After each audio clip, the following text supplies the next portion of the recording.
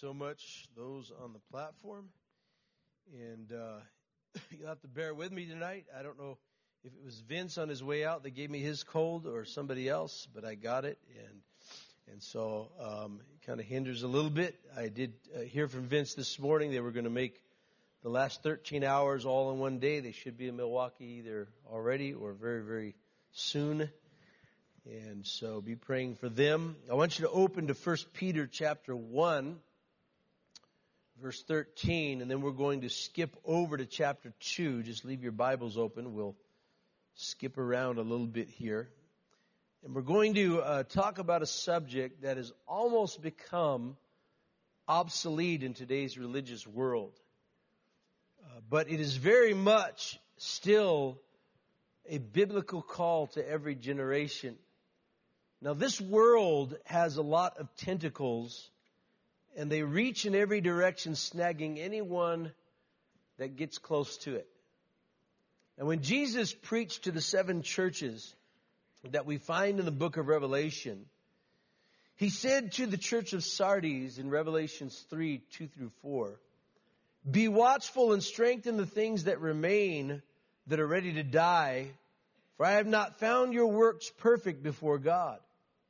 Remember, therefore, how you have received and heard, hold fast and repent. Therefore, if you will not watch, I will come upon you as a thief, and you will not know what hour I come upon you. You have a few names, even in Sardis, that have not defiled their garments, and they shall walk with me in white, for they are worthy." So here's a church that the world has infiltrated. And Jesus makes it clear they're in need of repentance. But it was noted that there are a few in that church that did not defile themselves. Now, God's calling to everyone that will name the name of Jesus as their Lord and Savior is a call to consecration. This is something that is horribly lacking in today's brand of Christianity, and I want to preach on this subject tonight, on the necessary consecration out of 1 Peter chapter 1, and beginning in verse 13, you follow with me. "Therefore, gird up the loins of your mind, be sober, and rest your hope fully upon the grace that is to be brought to you at the revelation of Jesus Christ. As obedient children, not conforming yourselves to the former lust as in your ignorance. But as he who called you is holy, you also be holy in all your conduct. Because it is written, 'Be holy, for I am holy.' And if you call on the Father, who without partiality judges according to each one's work, conduct yourselves throughout the time of your stay here in fear." Let's jump over to chapter 2, verse 1. "Therefore, laying aside all malice, all deceit, hypocrisy, envy, and all evil speaking, as newborn babes, desire the pure milk of the word, that you may grow thereby. If indeed you have tasted that the Lord is gracious, coming to him as to a living stone, rejected indeed by men, but chosen by God and precious. You also, as living stones, are being built up a spiritual house, a holy priesthood, to offer up spiritual sacrifices acceptable to God through Jesus Christ." And then we're going to go to verse 9.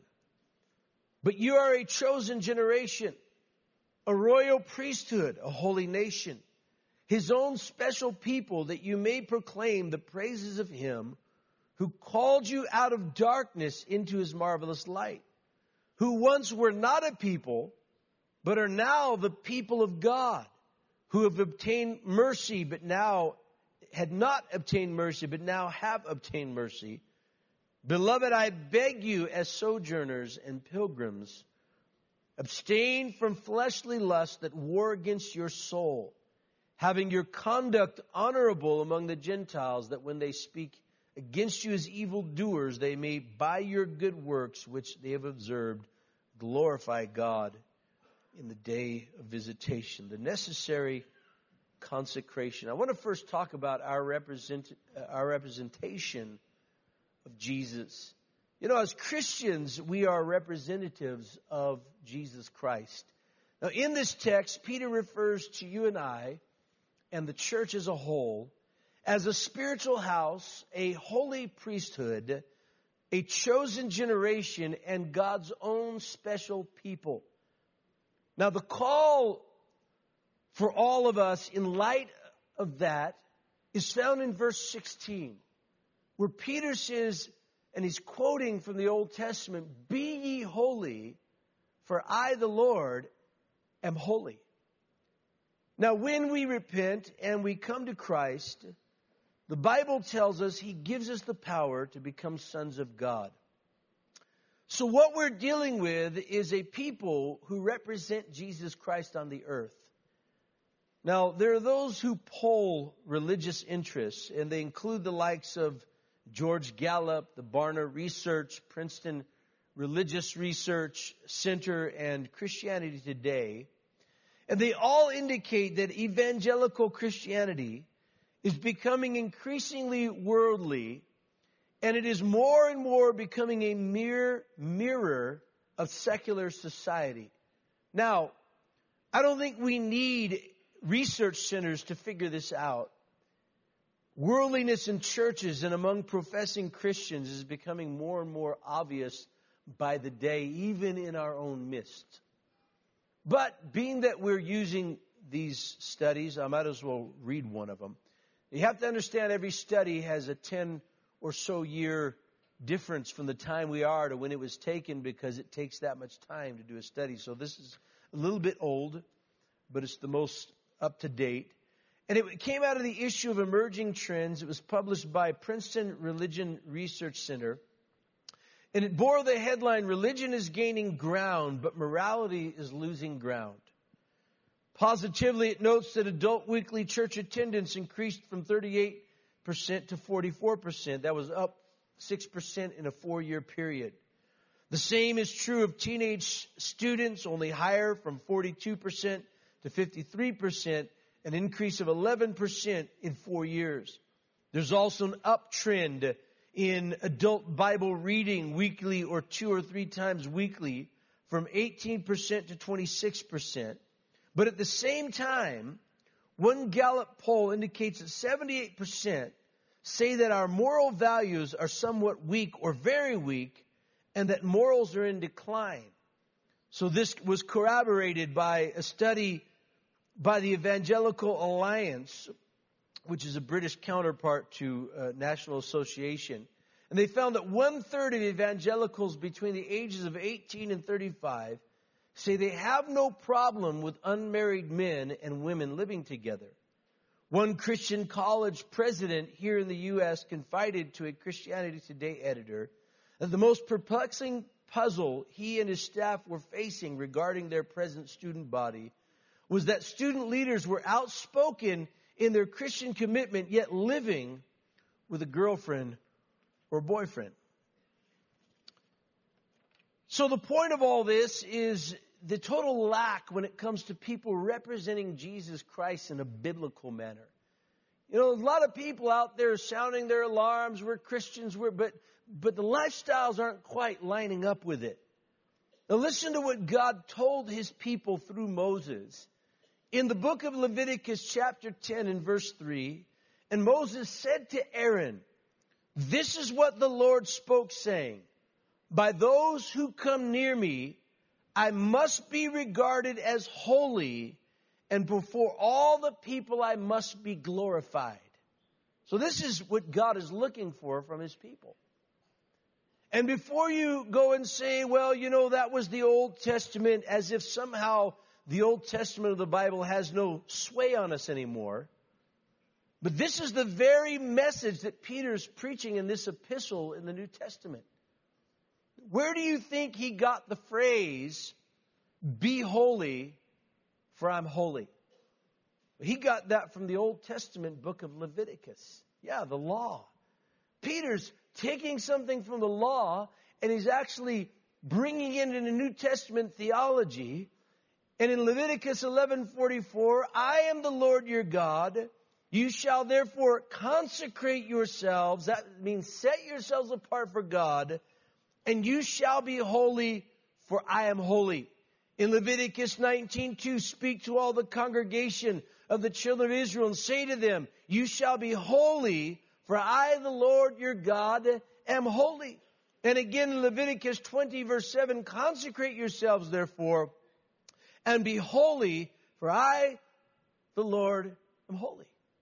So Peter is reaching all the way back to this Old Testament time of the law, and he's bringing it forward into New Testament theology and saying God hasn't changed one bit. How many are with me? Hadn't changed one bit. How he requires you and I to approach him and the lifestyle, he hadn't changed one bit. Now this means that our representation of Jesus Christ is based upon this quality of holiness and the idea of consecration. Now, holiness and consecration, you don't hear much of that in today's preaching. But this is Peter's whole premise, that the entire passage is based upon these two themes, holiness and consecration. And these two words place great emphasis upon lifestyle. One thing that people just seem to be loose about, any old way, come and go as you please, say what you want, act how you want, and we're still Christians. But he's placing emphasis upon lifestyle. And if you know anything about the Old Testament law, God would teach them how to differentiate between the clean and the unclean. This was one of the reasons that he put in place a law concerning what kind of animals you could eat, were considered clean, and what kind you could not eat. Now we know that that was all washed away in the book of Acts when Peter saw the vision. But the reason he did that, he was trying to teach them that God lays certain lines of clean and unclean. And God's the one that decides this. We don't decide this. If you're going about life determining what's good, bad, right, and wrong on your own, you're missing it. It's done right here for you. So Israel's coming out of this pagan land, and God is now leading them, but they only knew the lifestyle of Egypt, which is the equivalent of you and I when we were in the world before Jesus Christ. There were no boundaries set for them. They would indulge in what they wanted to indulge. They would do what they wanted to do. So the very first thing that God does is he brings them to a mountain. He sets a boundary around the mountain. He says, if you touch the boundary, you're going to die. Now you say, what's the big deal of just touching because God said don't do it? And so therefore, God said don't do it, so that means we don't do it. Because God said don't do it. Doesn't matter if it makes sense to you or not, that's what God said. And then he takes Moses on this same mountain, and he writes the 10 Commandments in stone, and now the thou shalt nots of their new life are in place. Now, one thing you're going to have to understand if you're going to represent Jesus Christ, there are some thou shalt nots involved. This is the whole idea behind these two words, holiness and consecration.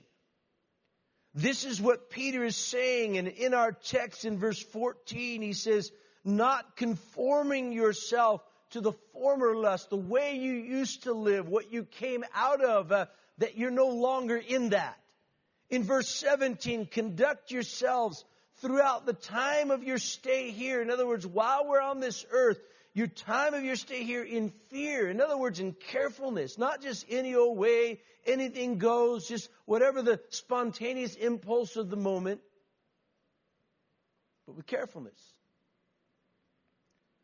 And in chapter 2, verse 1, laying aside all malice, all deceit, hypocrisy, envy, and evil speaking. You know, it's amazing how clear that this is in Scripture, but how many professing Christians have their own self-proclaimed theology and how they can skirt around personal holiness and consecration. So I want to talk secondly about the necessary consecration. So in our text, in 1 Peter 2:5, He says, offering spiritual sacrifices acceptable to God through Jesus Christ. So Peter's once again drawing from the Old Testament. And he gives here the imagery of the Old Testament sacrifices. And if you understand that part of the Bible, God was very particular in exactly how you were to offer a bull or a ram or a goat or a bird. You couldn't just come and say, here it is, and chop it in pieces, throw it up there. It didn't work that way. There were certain pieces of fat that were, one was connected to the liver, and there were certain lobes, and there was a certain part of that had to be washed, and there was a way that God said it needs to be done. So Peter's drawing upon this now, and he was also particular about how you handled the fire that was associated with that altar in the Old Testament. So we find in Leviticus chapter 10, verses 1 through 3, then Nadab and Abihu, these are the sons of Aaron the high priest. They each took their censer and put fire in it, put incense on it, and offered profane fire before the Lord, which he had not commanded them. So fire went out from the Lord and devoured them, and they died before the Lord. So here's a case of Aaron's two sons. They treated holy things as common. They disregarded God's commandments and did what's right in their own eyes, and it cost them their life. Now, this is the whole era that Peter's drawing from. Okay? New Testament theology. Okay? So there's still this sobering element of God at work when we're talking about consecration. So Peter says we are to offer spiritual sacrifices that are acceptable to God through Jesus. This means that there are still things that God requires of us, even under the New Testament covenant. God still requires things of us. It isn't the greasy grace being preached today in so many churches that somehow, because of grace, it just covers everything. There's no requirements, because after all, any requirement would mean that we're still living under the law. But see, Peter debunks that whole thing in this whole portion of Scripture. And he takes us to task on the very issue of that theology. According to what Peter is preaching, that there are things that are not acceptable. God says, offer the things that are acceptable, spiritual things. That means that there are things that are not acceptable in the Christian conduct that God is telling us about. We're talking about consecration. And here's the thing, God does not leave the interpretation to us. That we just fill in the blank on how we would like, but he mentions some specifics here, and so I want to go into a few specifics. I want to highlight in particular 3 areas of consecration that are required, that are necessary for consecration, that apply to you and I today as we sit here in this assembly. The first of those has to do with the consecrating of our words, something every one of us uses every single day. God requires consecration from. You're not at liberty to just speak whatever the heck you want out of your pie hole.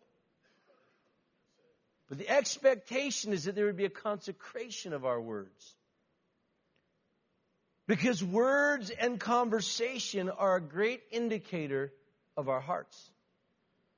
Think about what Jesus said in Mark 7, 20 through 23. He said that what comes out of a man, that's what defiles him. For from within, out of the heart of men, proceeds evil thoughts, adulteries, fornications, murders, thefts, covetousness, wickedness, deceit, lewdness, an evil eye, blasphemy, pride, foolishness. All these evil things come from within and defile a man. So you can tell a lot about a person's heart by what comes out of their mouth. It's quite an indicator, I would say. And the curse of an entire generation of Israelites was the words they spoke. They spoke words of unbelief, and the Bible in the book of Hebrews called it an evil heart of unbelief. All because of the words they spoke. And in our text, he speaks of the things that he says you need to cut out of your life. And read it there. It's in verse 1. He says evil speaking is one of those. So one of the things that need to be cut out of your life has to do with your words. The content of your conversation. Because God expects consecration in our conversation. And what I find, before I get ahead of myself, so we find a segment written to the Ephesians 5, 3 through 4. But fornication and all uncleanness or covetousness, let it not be named among you. In other words, don't even let there be a hint of sexual uncleanness. It's not fitting for the saints. But then listen to what he says. Neither filthiness or foolish talking or coarse jesting, which is coarse joking, which are not fitting, but rather the giving of thanks. So what I found very interesting here is that side by side, Paul mentions fornication, sexual sin, and foolish talking and coarse jesting. That's pretty revealing if you ask me. You know, it's one thing to joke around a little and keep it clean and keep it spiritual. But he's talking about foolish talking, that's senseless, stupid, or foolish, or coarse jesting. And the New Living Translation says obscene stories, foolish talk, coarse jokes. The Living Bible, dirty stories, foul talk, coarse jokes. These are not for you. And the Message translation, although I don't like the Message, but I do for this one. Though some tongues just love the taste of gossip, Christians have better uses for language than that. Don't talk dirty or silly. That kind of talk does not fit our style. All along, remembering the words of Jesus when he said, every idle word men speak, they will give an account of in the day of judgment. For by your words you'll be justified. By your words you will be condemned. And that should make us very, very careful when it comes to the things that we text about and chat about. Because we get ourselves in a lot of carnal, worldly, vulgar situations through texting and chatting. You don't have to say amen, I'll just say it for you. Amen. Because I see a lot of it. Because that's to be as polite as I can, the dumbness of the thought process, especially of young people.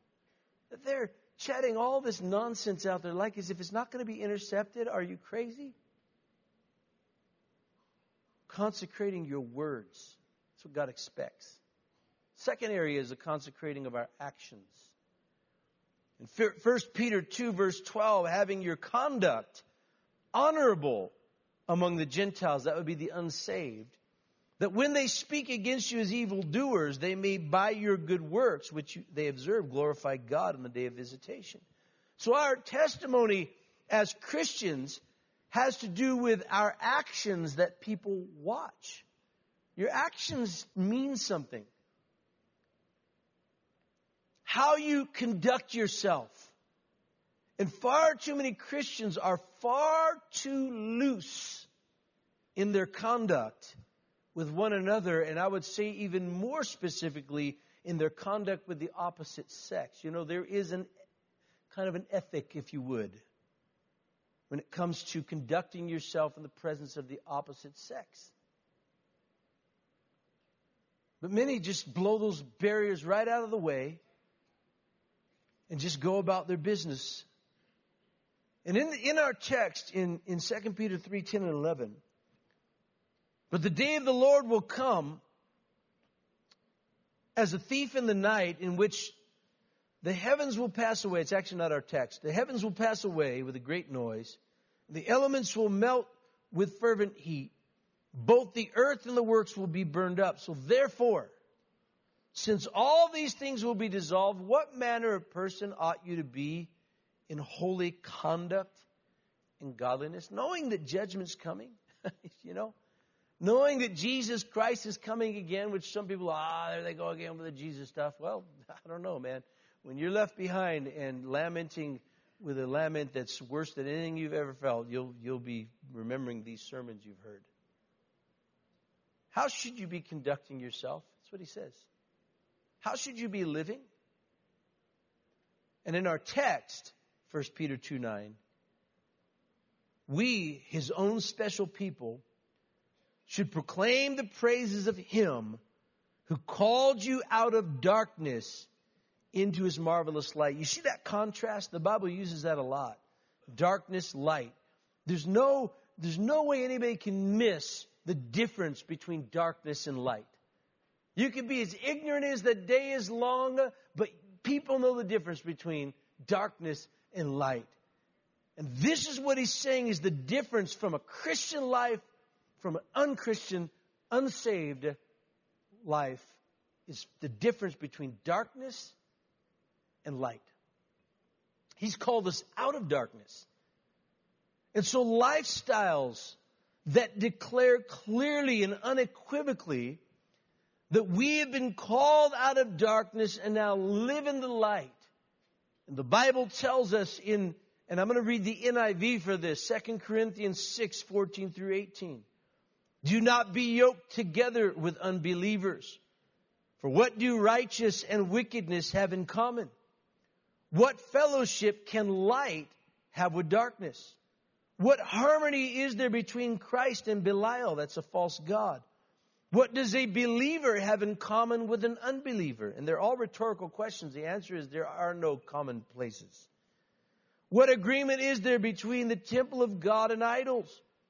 For we are the temple of the living God. As God said, I will live with them and walk among them. I will be their God and they will be my people. Therefore, come out from them and be separate. There's the consecration. Says the Lord, do not touch the unclean thing. I will receive you. I will be a father to you. You will be my sons and daughters, says the Lord Almighty. You know, there is no such thing as a nightclubbing Christian. A fornicating Christian. A dope-smoking Christian.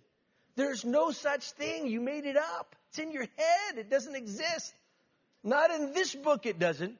Show me where it says I can't smoke dope. See, that's how dumb marijuana makes you.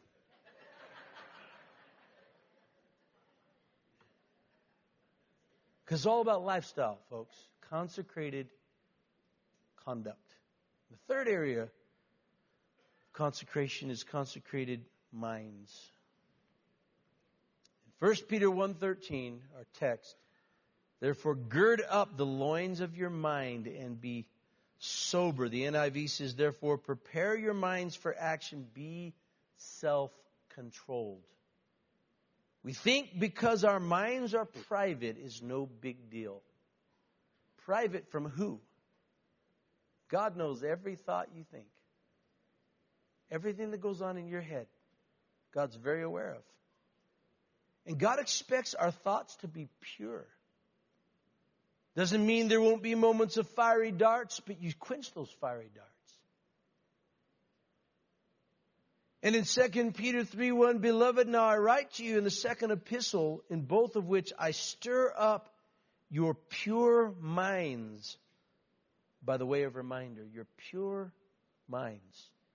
2 Corinthians 10:5, casting down arguments and every high thing that exalts itself against the knowledge of God, bringing every thought into captivity to the obedience of Christ. Ephesians 6:17, and take the helmet of salvation that would guard your mind. Philippians 4:8, finally, brothers, whatever is true, whatever is noble, whatever is right, whatever is pure, whatever is lovely, whatever is admirable, if anything is excellent or praiseworthy, think about these things. Our minds. The consecrating of our minds, our thoughts. You cannot avoid the clear scriptural call to a consecrated mind, a consecrated thought life. Self-control in your thoughts.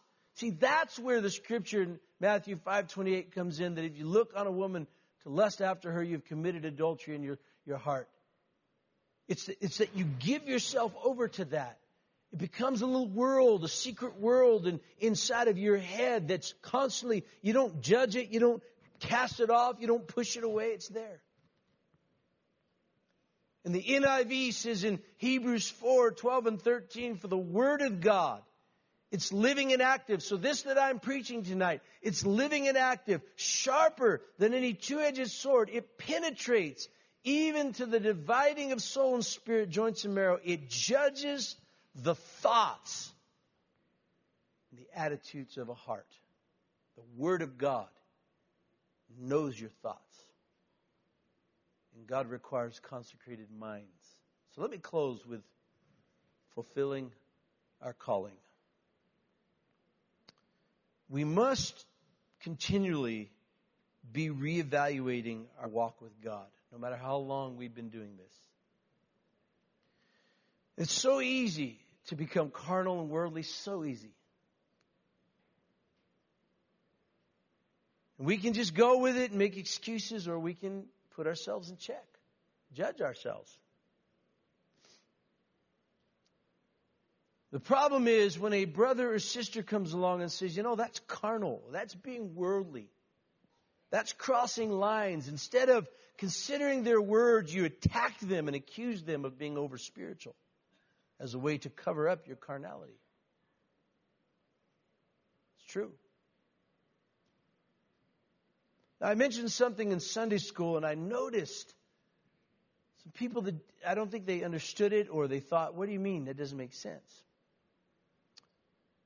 What I said is I was talking about I have a kind of a philosophy of dealing with things when they come before me. If they're there and they come before me and I have them in front of me, I typically will deal with it right then, because usually I said a lot of people that come before a pastoral figure, as you would just say it, aren't themselves. And so I guess I could have left that to being, what do you mean? I'm myself. But what I meant by that was normally they don't show the same carnality that'll come out with their brethren when they're hanging out, right? Or around their spouse. They'll not indulge in the carnal jesting and joking that they normally do, if they do. Not everybody does it, but that they'll do around others they feel that they can get away with it with. But every once in a while, and it'll happen, they're there, and they slip up, and there it is, and bam, I'm on it. That's what I meant. Got to continually reevaluate our walk with God. And in our text, 1 Peter 2, 9 through 12, you are a chosen people, a royal priesthood, a holy nation, a people belonging to God. How many know it means something to belong to God? That you may declare the praises of Him who has called you out of darkness into wonderful light. Once you were not a people, but now you are the people of God.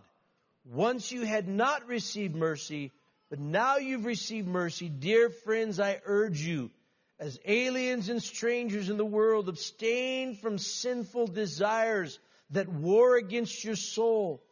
Live such good lives among the pagans that when they accuse you of doing wrong, they will see your good deeds and glorify God on that day that He visits. See, here's our calling as God's people. We are to carry a certain distinction upon us as the people of God. Our lives are to be lived as those that have been called out of darkness. We are to abstain from fleshly desires that war against our soul. We're to conduct ourselves as God's holy people. Are you doing that? Because in our text in 1 Peter 2, 1 and 2, he says, therefore lay aside all malice, deceit, hypocrisy, envy, all evil speaking. as newborn babes desire the pure milk of the word, that you may grow thereby. See, here's what consecration requires us as the people of God. That we lay aside certain things and show strong desire for God's word and exhibit continual growth in the things of God. See, consecration isn't just stop. Even Christianity is not just about stopping things. Because you can stop things all day long. But if you don't start some new things, you're not going anywhere. It'll be short-lived. And you always wonder, man, why can't I overcome this? I do good for a little while and then, bam, there I am. Well, consecration involves doing some things too. And it's right here in the Scripture. As a newborn babe that desires that milk, they always want more of that milk. That you desire the Word of God. See, that's what will keep you. That's what will keep you growing and enlarging in the things of God. And God help us if we're remaining entrenched in our carnal habits and carnal conversation and worldly orientations through all the preaching we get. If you can remain the same, I'm sorry, but your heart's not right. It's not. Now, what level it's not right, I'm not the ultimate judge of that. But you're definitely going in the wrong direction. See, we are God's holy people, called by His name, and that needs to be very evident in our lives on a daily basis. How you talk, whether you forgive or not, your actions, your thoughts, your overall behavior, whether you're growing in God's Word. Are you putting away evil speaking, slander, and gossip? Are you growing further away from the world and closer to God the longer that you serve Him? Because that is the necessary consecration. This is the evidence of a consecrated life. We're growing further away from the world and closer to God the longer. Not, well, we kind of got 10 years down the road and then we just kind of start going back to the world. No, we're still growing more separate from the world, more separate from the world. And it's a lifelong battle, folks. It's not something you're going to win in one moment, in one victory, in one sermon. It's lifelong. Why do you think we keep preaching this stuff over and over again? Just because it's our battle. It's all of our battle. This is what we have to deal with until Jesus comes back. Consecration is not a one-time thing. It is a lifelong commitment to Jesus Christ. And I have just preached to you a sermon on consecration out of the New Testament. So for those whose theology was all based on, that's the law, that's the law. Well, no, that's the gospel. And if you'll take it, God will set you free, and your life will be renewed day by day. Amen. Let's bow our heads together. As we bow our heads, close our eyes, allow God to break through. He wants to help you tonight. This sermon's not to hurt you, it's to help you. We all need this. We all need this. There's not a one of us here that doesn't need this. And you're sitting in this place and you're not right with God. This is the greatest opportunity of your entire life. You've been searching and looking and doing all sorts of nonsense, but now God has your attention. And if you'll surrender your life to Christ, I'm telling you, He'll forgive you. He'll change you. Break the curse of sin. You know, that revolving door, just same old. You get out of one thing, you get addicted to another thing. Bondages, anger, addictions, all sorts of things. Filthy minds, bad relationships. That's the best you're going to get without Jesus. But tonight, God is offering you something this world cannot give you. And you can see immediate results. I'm not saying everything in life's going to be gone and everything's going to be brand new, but inside of you it will be. That's what happened to me when I became a Christian. I still had to battle a lot of things. I still had to make some hard decisions. But, man, I'll tell you, I prayed and I asked Jesus in my life, and I'm telling you, something radical changed in me. I mean, I used to crave certain types of sin and had desires, and they were gone. I didn't want them anymore. Just the thought of it made me want to puke. But I really, really meant it, and I really did surrender to Jesus Christ. And if you'll do that tonight, I tell you, God will do something in your life so fantastic, so powerful. You're here and you're not right. You're ready to get right before you leave this place. You're ready to get your name written in that book that God holds, that one day when you die and you face Him, and the Bible says the books are opened, that's the book. It's the Lamb's book of life. Your name can only get in that book by repenting of your sins and living for Jesus Christ. If your name's not in that book, when you die and you face God, you're going to be turned away from making it into heaven. And you'll be forever cast into outer darkness. But God is here to deliver you tonight through Jesus Christ, to save your soul from damnation. If you'll come to Christ, you say, you know what, that's me. That's where my life is. I'm ready to get right tonight. I want you to lift your hand up so I can see it. And I want to pray with you and lead you to Jesus tonight. That's what you need. You recognize it right now. This is your moment. This is your time. All I want you to do is just lift your hand up so I can see it, and then you can put it right back down. Thank you right here. Thank you right here. Who else? As soon as I see it and acknowledge it, you can put it right back down. Anybody else? God's dealing with you. You're not right. You're not right. There ought to be a fear about dying and going into eternity without Jesus Christ. But you can get right tonight. Today is the day of salvation. Lift your hand. Let us pray with you. Who else with these honest hearts? I'm not right, but I'm ready to get right tonight. Lift your hand up all across this place. God is dealing with you. You may be backslidden. There's no worse and more miserable place to be in than backslidden, because you know the truth. You've lived it and tasted it. And you know that if you die in your current state of sin, you're going to end up in hell. And God is trying to get a hold of you tonight. Change that in your life. Lift your hand up. God's dealing with you. Put it up so I can say, thank you so much. Who else? Others, God's dealing with you right now. Put away your religion. Stop quoting the Bible. Are you living it? Are you living it? Because that's what this is all about. Living for Jesus Christ. Who else? I'm not right. I'm ready to get right. Lift your hand up. God's dealing with you. He wants to bring you to Himself tonight. This is your moment to be changed, eternally changed. Lift your hand up so we can pray with you. Who else? God's dealing with you. Very quickly, God's dealing with you. Thank you very much. Who else? Lift your hand up. Put it right back down. God's dealing with you. I need to get right tonight. Pray with me. I'm ready for Jesus. Who would that be? Anybody here? Thank you so much. Who else? God's dealing with my heart. God's dealing with me. I've backslidden in my heart. You may still be here present, but your heart's not here. And God says, I want it back. You're ready to surrender it to Jesus tonight. Lift your hand up.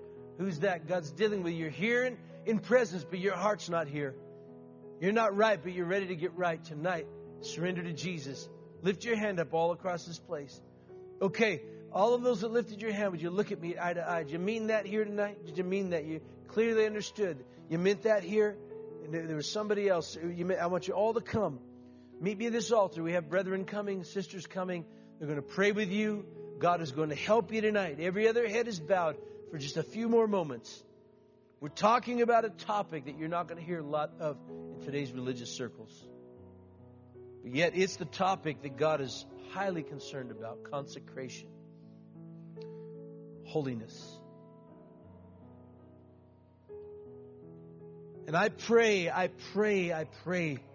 that there really is a Holy Ghost conviction here tonight upon hearts. I specifically mentioned 3 areas: the consecration of your words, your actions, and your minds. And God may be dealing with you tonight. This is something we have to keep up to date constantly. It's so easy to slip. It's so easy to just let carnality reign and worldliness. I mean, it's so easy. But can the Word of God convict you tonight? Realign ourselves again and again until Jesus comes back. We're going to stand to our feet. If there's somebody here that is a visitor, you take time to minister. Otherwise, I'm asking you to come and meet me at this altar. And let's make this an altar of consecration, an altar of renewal tonight. There are things that we have to realign with God's holiness. It isn't, He did not give us the ability to interpret. He gave it to us in the Word. It's there in the Word. And it's clearer than we say it is. Directing us, speaking to us, dealing with us. Consecration. Every one of us needs this continually. As long as we have to live in this body of flesh and live in the spirit of this world, we're going to need to renew this continually.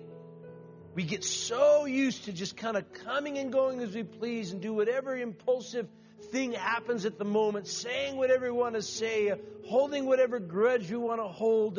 And God says, no, that's not consecration. That's unacceptable. There are certain things that God says are unacceptable behavior. You don't have to be fornicating to be an unacceptable behavior. You could just simply be being a gossip. You can just be holding a grudge or not forgiving someone.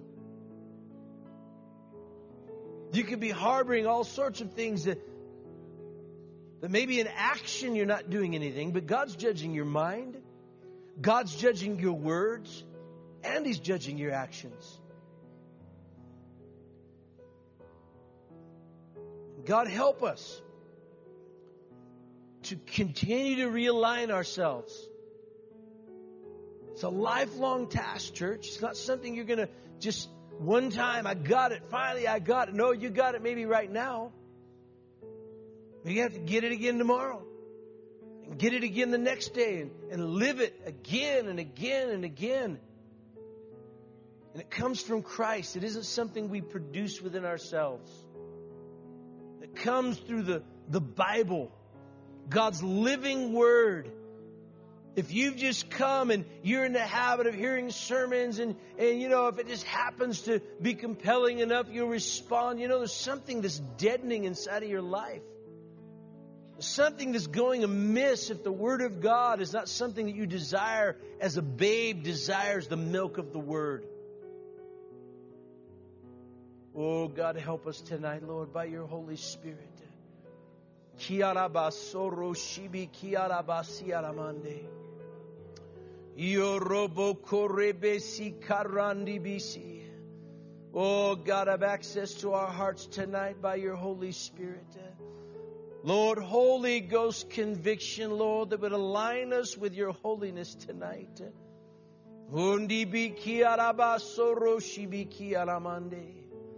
Hallelujah, my Lord and my Savior.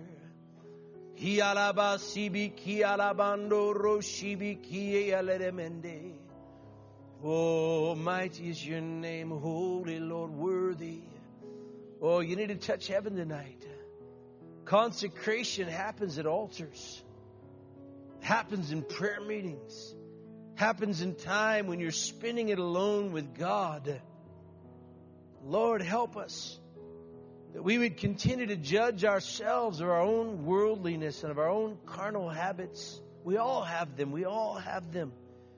Different levels, different degrees, but they're there.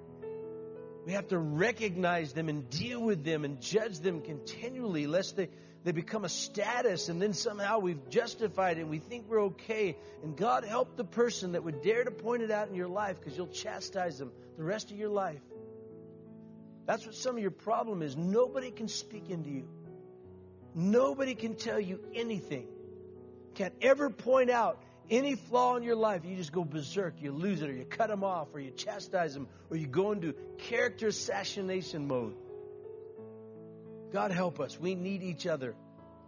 We need the input of one another. We need the eye of one another, because we don't always do everything right. Oh,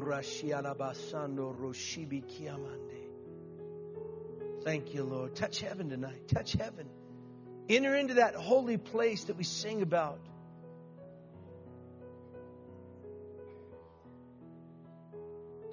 You know, that was all about Isaiah the prophet, and he's caught up in God's presence and in His holiness. It was so overbearing, because in his carnal state, he couldn't handle it. It was too much. That's what we need. That's the type of visitation we need in our lives, that we realize, as Peter, standing before Jesus, knelt down, oh God, I'm a sinful man. He had a revelation in that moment. That's what we need. That's what we need. Why don't you stand to your feet? Lift your hands. We're going to sing this song together. We're going to contend for God's holiness. Don't go back to your seats. Just stay where you're at. Lift your hands at this altar where we're consecrating. We're coming as a living sacrifice before a holy God. And I want you to act that way tonight as we sing this song of worship.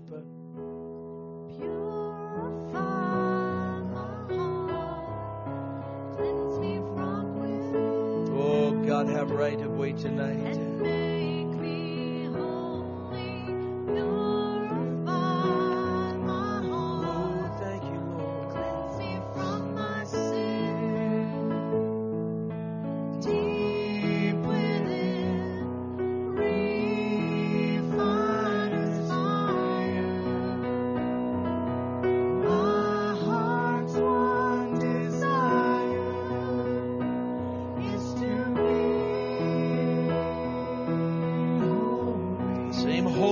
God desires. Oh, yes. Thank you, Lord. I choose to be holy, set apart for you, my Master. I'm ready to do. Oh, just lift your voices and begin to worship God tonight. Father, we thank you. We worship you and honor, Lord. Oh, God, you are our Redeemer, and you're mighty before us. And your name, oh God, is great.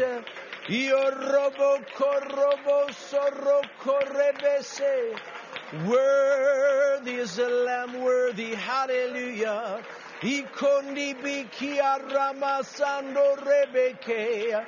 Oh, God, you are holy, you are faithful. Your name is great and greatly to be praised.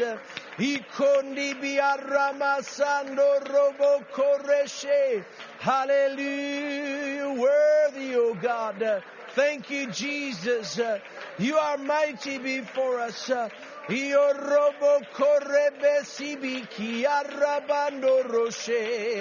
Hallelujah, Redeemer of all. Oh, God, we thank you for your goodness and your long suffering.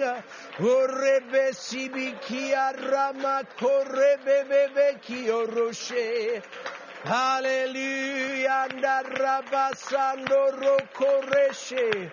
Worthy, oh God. Thank you, Jesus.